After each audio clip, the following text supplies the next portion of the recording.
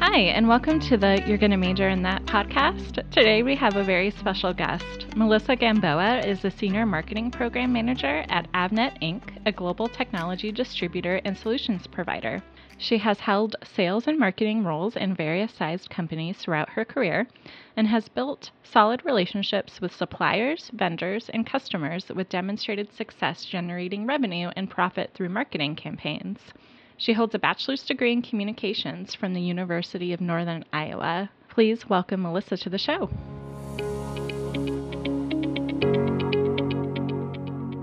Welcome, Melissa. Hi, Marie. Thanks for having me. Hey, thanks for being here today. My first question for you is, when and how did you decide to major in communications?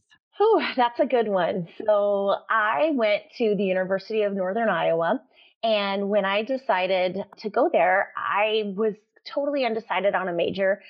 I thought I would go down the PR business path like so many other people did. And I wasn't quite sure what I wanted to do, but thought taking a few classes in each of the areas might help me figure out, what my focus would be. So after I took macroeconomics twice and realized that PR wasn't the best fit for me either, I changed my major to communications, and that was probably something I did as a sophomore. How would you say your background in communications helps you in your personal life and your professional career? Communications are everywhere. All of the classes that you take during your college career through interpersonal communications and oral communications or public speaking, org comm, intercultural, each of those classes have helped in both my personal life and professional career. But for me, the most important ones have been the oral communications and public speaking, as well as interpersonal. So in any business or personal setting, it's so important to be able to carry on a conversation and to really read your audience's verbal and nonverbal cues and then adapt that conversation accordingly. Reading people and redirecting them in a way that your audience is more receptive really helps get your message across. And using those skills helps me talk with my kids too. I know exactly how long I can keep talking to them before they start to completely tune me out. Your communications courses really help in all areas of life. I love that. As a mother of an 18-month-old, I feel that. So I know that a lot of students have fear of public speaking. Was that something that you also had a fear of and got over? Yeah, great question. I'm the oldest of 5. And so I've kind of always been that one that was a little bit more outgoing and not super scared of speaking to people in public. But it's different when it's family versus your peers. You really have to kind of practice at it. You've got to just go up there knowing that, hey, you're prepared, you're ready to have those conversations. And whether it's you're talking to someone that's a part of your family or C-level executives. It's just having a conversation and being confident in what you're saying. Preparing and having lots of conversations really has helped throughout public speaking. Absolutely. And I always tell students when they do oral presentations in class that no one can tell that they're nervous except for them, of course. And everyone is their own worst critic. We all, as the audience, wants the speaker to do well, and we're rooting for the speaker to do well. Yep. Absolutely. We are all our own worst critics for sure. That's cool that your communication skills also helps you with parenting. You can kind of tell when the eyes glaze over and perhaps you need to change gears or change topics. Yep.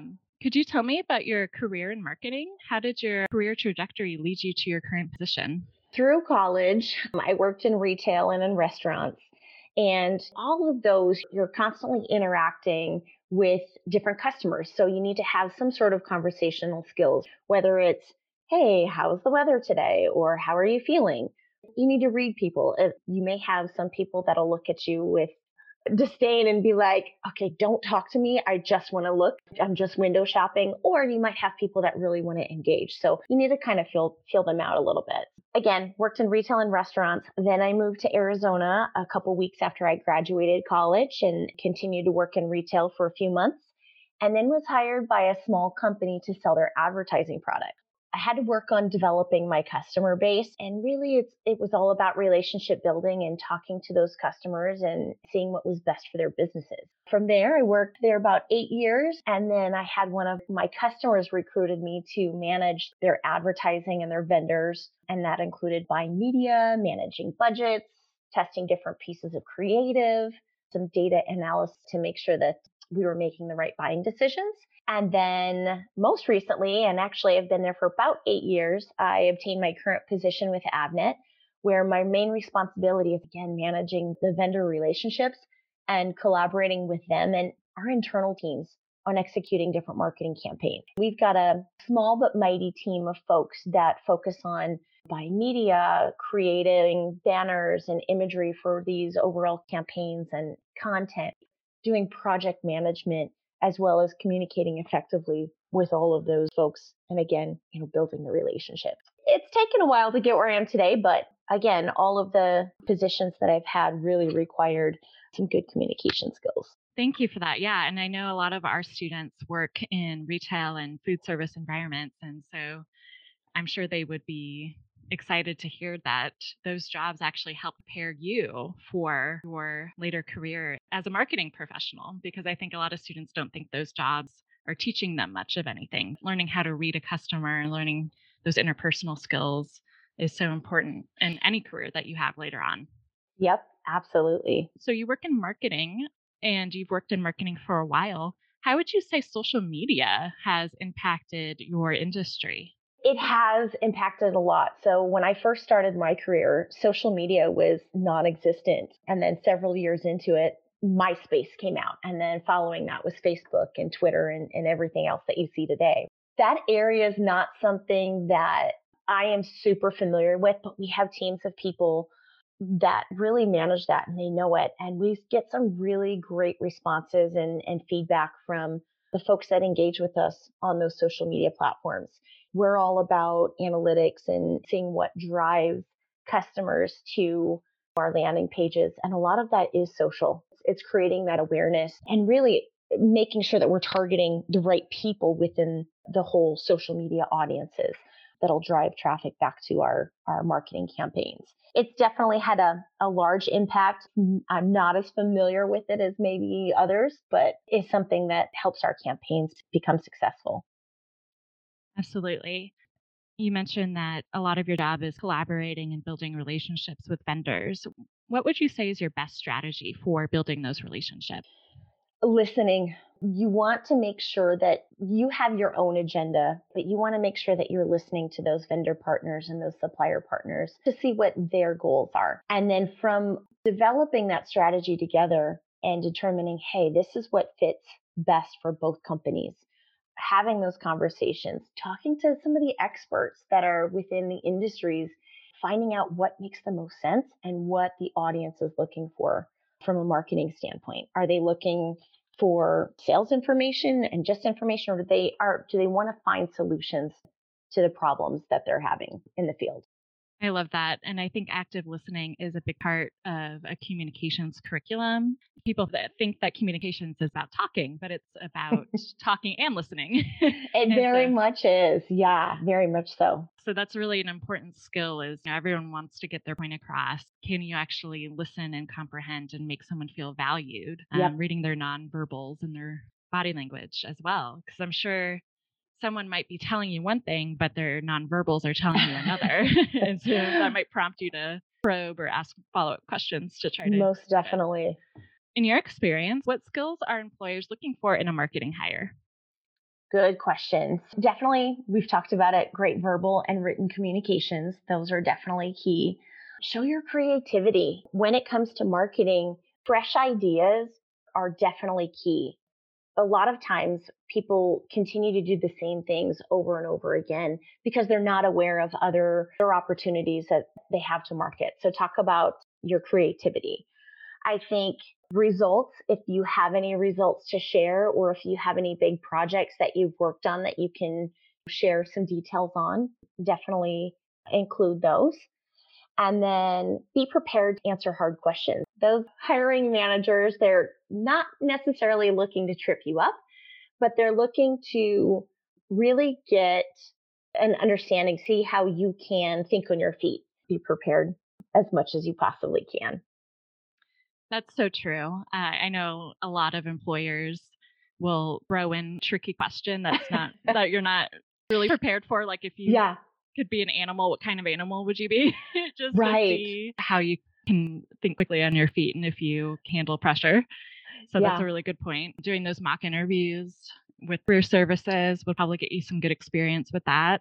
Yeah. And I'll definitely, to comment on that, the only thing worse about seeing a great resume and having a poor interview is not getting the interview because your resume wasn't great. If there's errors on your resume or it's not tailored to the position, I know from experience, we overlook those. Definitely use the tools that you have through your resource center or career services center.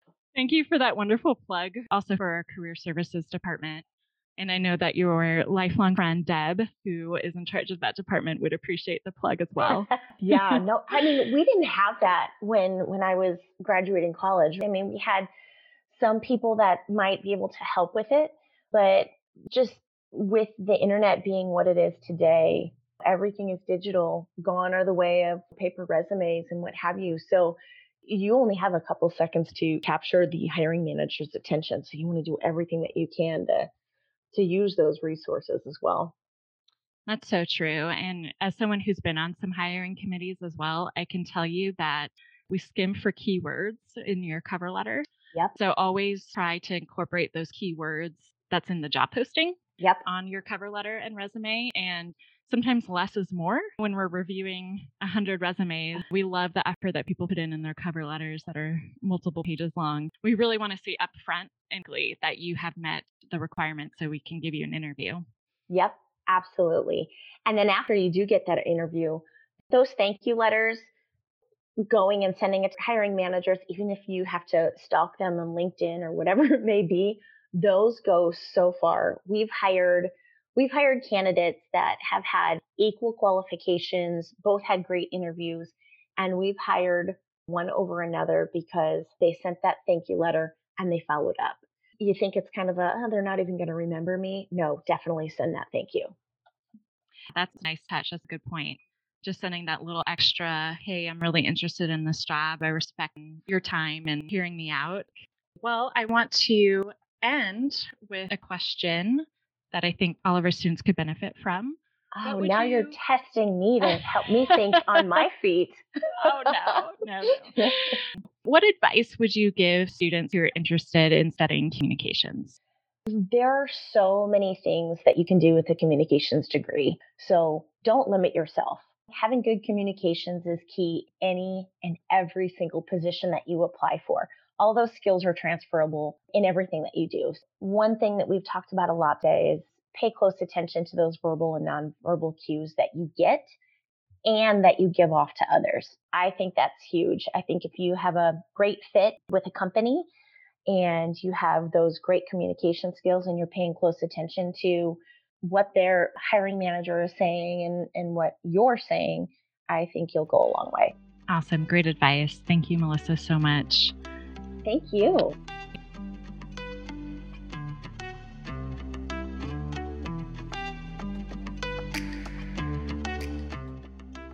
What a treat to interview Melissa Gamboa, a marketing professional with Avnet.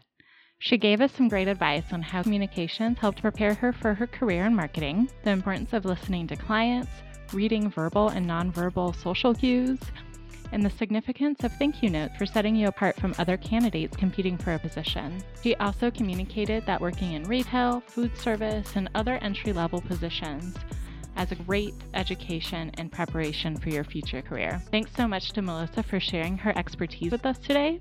And thank you, dear listener, for listening to the You're Gonna Major in That podcast. Please join us for another episode.